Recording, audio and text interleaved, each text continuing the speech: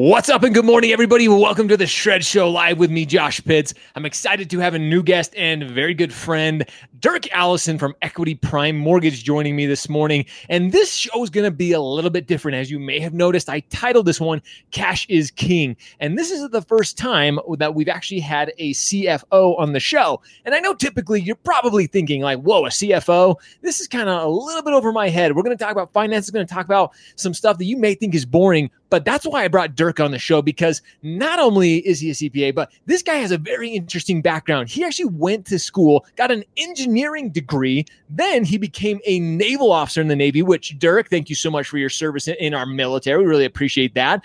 But then after the Navy, he goes back and gets his master's in finance, and then he joins the mortgage industry. So, Derk, thank you so much for hanging out with us and joining us this morning on the show. I really appreciate it. My pleasure. So, and I've got to give you guys a quick shout real quick. If you're joining us live, number one, thank you so much for joining us live. Make sure you comment #shred because you're hanging out with us here live. And if you're joining us on the replay, make sure you comment #hustle because you're coming back and you're hustling. You're out there working hard right now. And if you want to highlight our good friends, Equity Prime Mortgage, make sure you comment #EPM. So, Derk, let's jump into this. So before we get into finance, before we get into the cash is king of this industry, tell us a little bit about Derk. You started in engineering, then went to the Navy, then got in finance. That's kind of all over the place. Like, how did you land in finance? Basically, you get an engineering degree. It's all numbers. I was an engineering officer in the Navy. Again, working with machinery. It's all numbers. Back to my engineering degree. Wanted to come back to Atlanta. It's my hometown. So I went to get my graduate degree in finance from Emory University. It's the premier university here in town. And then got my first opportunity with Arthur Anderson, one of the old Big 8 accounting firms. Was there for about 3 years. Was able to get my CPA license, which I have maintained. So I've got a CPA, MBA. Again, went from an engineering degree with numbers to a finance background with numbers. Got my first job basically in the computer industry. Was there for a number of years. One of my former managers ended up being the CEO of a reverse mortgage company. He asked me to come in to help him do budgets and forecasts. That's how I got into the mortgage industry. And from there, I ended up VP of Finance, controller of a second company, and now I'm the CFO here at Equity Prime Mortgage. Now, and you've recently, I want to talk about this because that is such kind of an all over the place. And now you've landed back at Equity Prime. You were with Equity Prime for a while, and now you've recently come back, which if anybody's ever watched the show, you hear me talk about Equity Prime because they're doing so many great things in the industry. You have guys like Eddie Perez and everybody of their leadership there. And now you've come back. Why come back to Equity Prime? You've been doing so many great things in the industry, outside the industry. Why come back to Equity? What pulls you back to Equity Prime? Is there something that you're just like, is it the culture? What is it about Equity Prime that's really pulled you back in? I really wanted to come back because the company had some folks that I had worked with before. They made me, an opportunity from where I was, which was a small classic Corvette dealership, is where I kind of ended up after about a year and a half, helping the owner there, was a personal friend of mine, kind of straighten out his finances. He's 71 years old, looking to sell the company, needed some expertise to come in and help him. Equity had some changes here. The opportunity for me to join the company came up, and I jumped at it again. Worked with the executive folks here, know the accounting staff, I know the industry, know both the accounting systems and the loan operating system. So it's just a good fit for me. I believe it's a good fit for Equity. So we made it happen yesterday. Well, and going from Corvettes to mortgage, going from fast paced in the auto industry back to the fast pace of the mortgage industry, that's a ton of fun.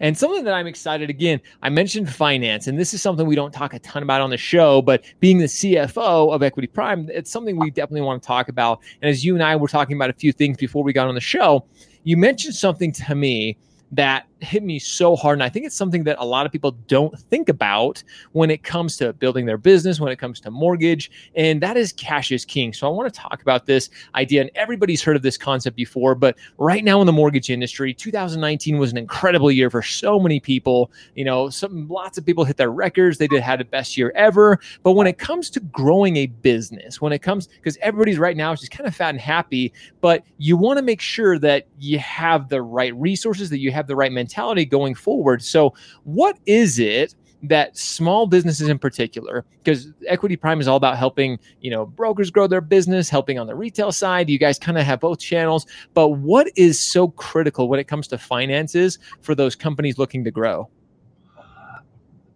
The biggest key you've got is, as a small company, you've probably got limited resources. You may have lines of credit with your banks. You've got to pay all that stuff back. So the game plan is, it's not the number of loans you make. It's not the loan volume you make. It's not the revenue you make. It's the bottom line. It's how much cash you can bring into the company, because the cash is what you're going to send out to your employees as paychecks.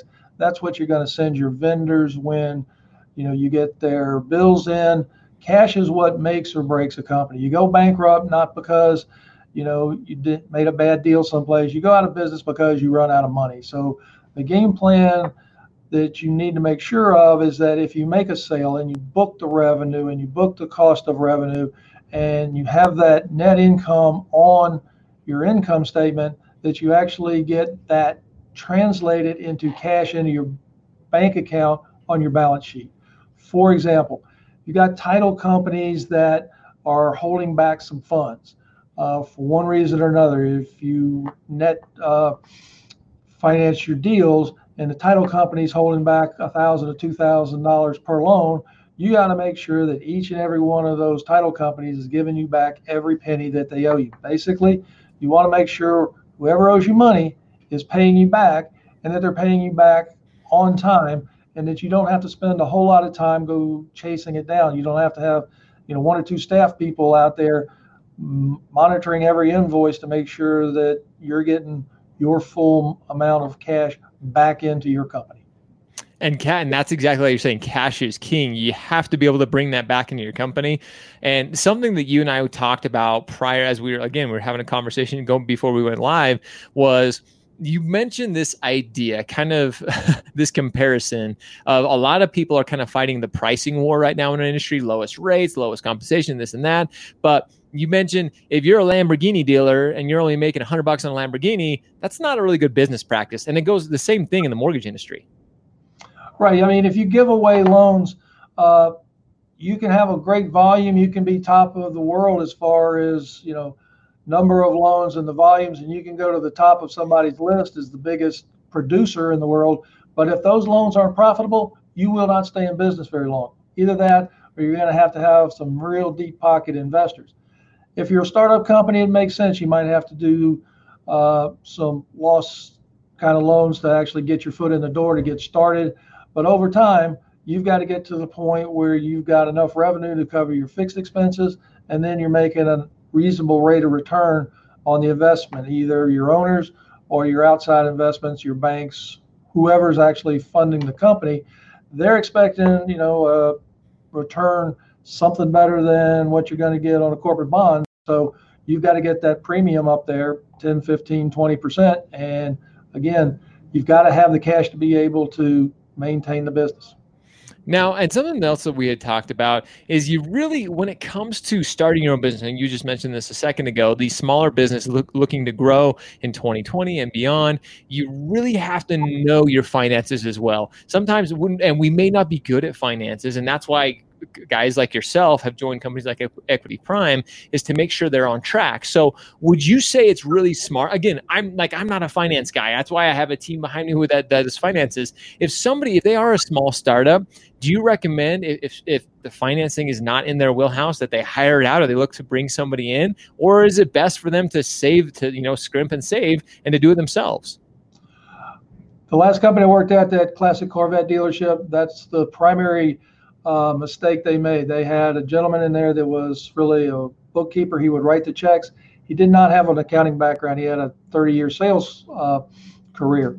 So the problem is nobody was looking at the underlying financials. Perfect example, they had ordered some parts from China. When the bill came in, it was booked as a cost of goods.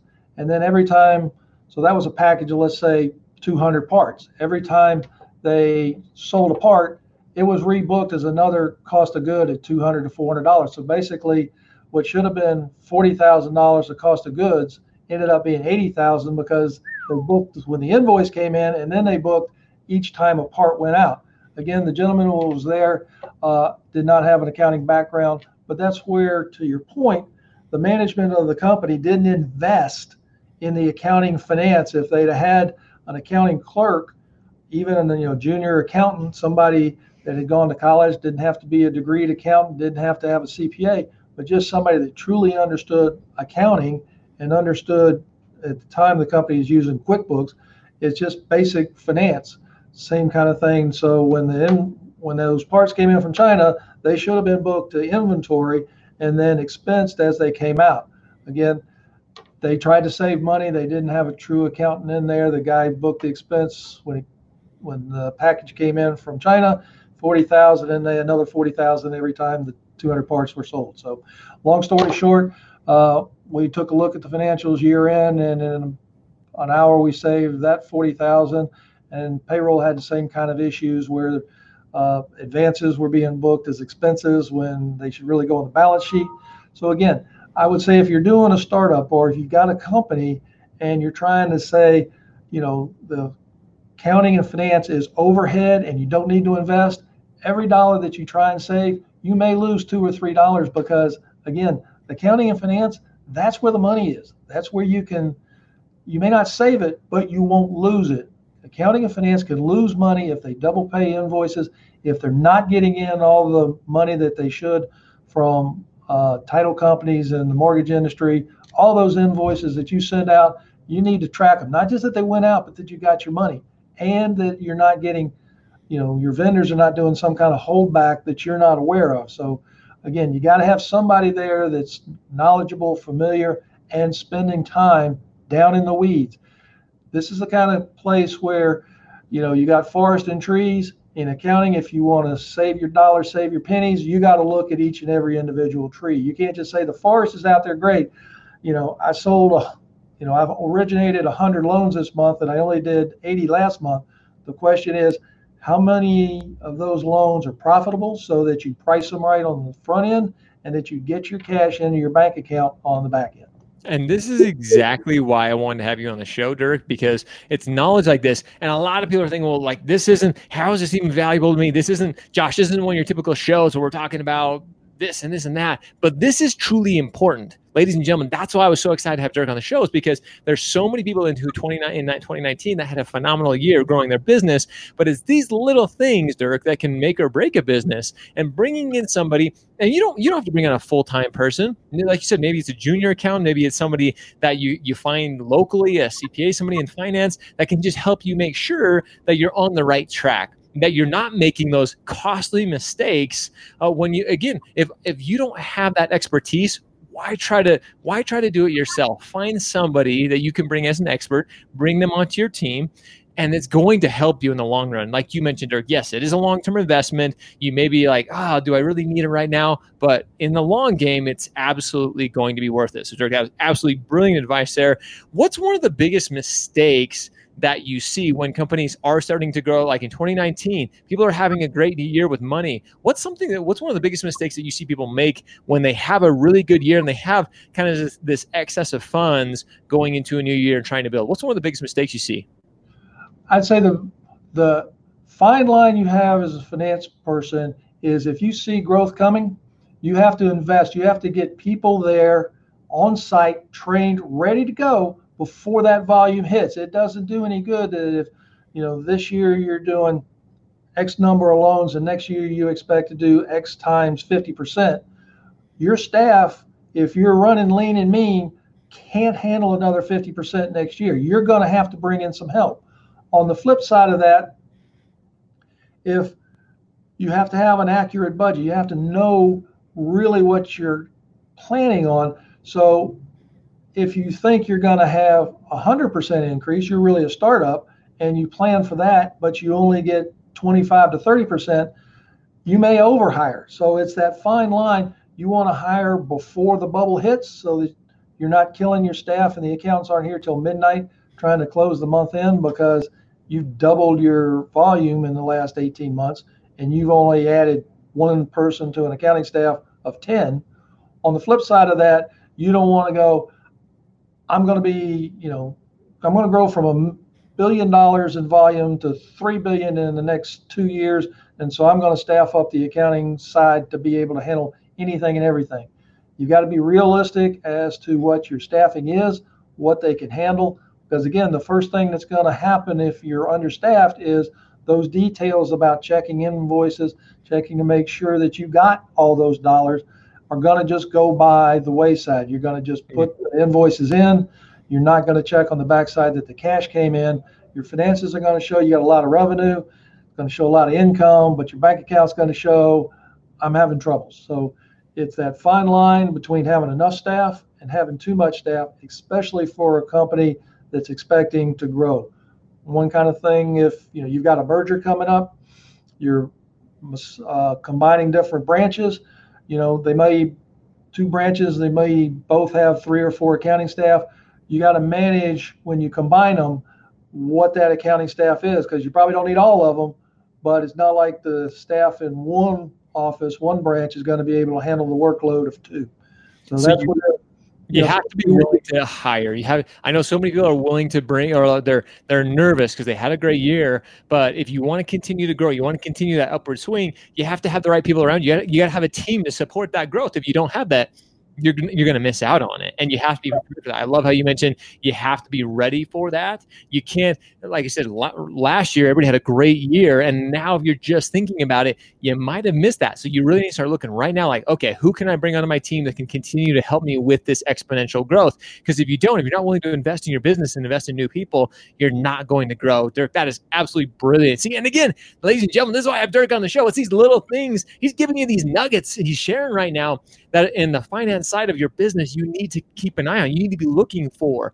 And that's why I'm so glad to bring him on the show. And so Derk, I cannot thank you enough for taking a few minutes out of your day and sharing so many little valuable things. Again, things that we don't think about in our day-to-day business. And for all you owners out there who are looking to grow your business, take these things. Cash is king. Start growing your business. Look to where you can start staffing up. Bring on the right people to your team. So Derk, thank you so much, number 1, for your service in our military. And number 2, thank you so much for joining us this morning and representing Equity Prime on our show. My pleasure. And guys, again, if you didn't know, this was Derk's first time on anything like this on a podcast, on a show, and he did incredible. I'm super proud of him.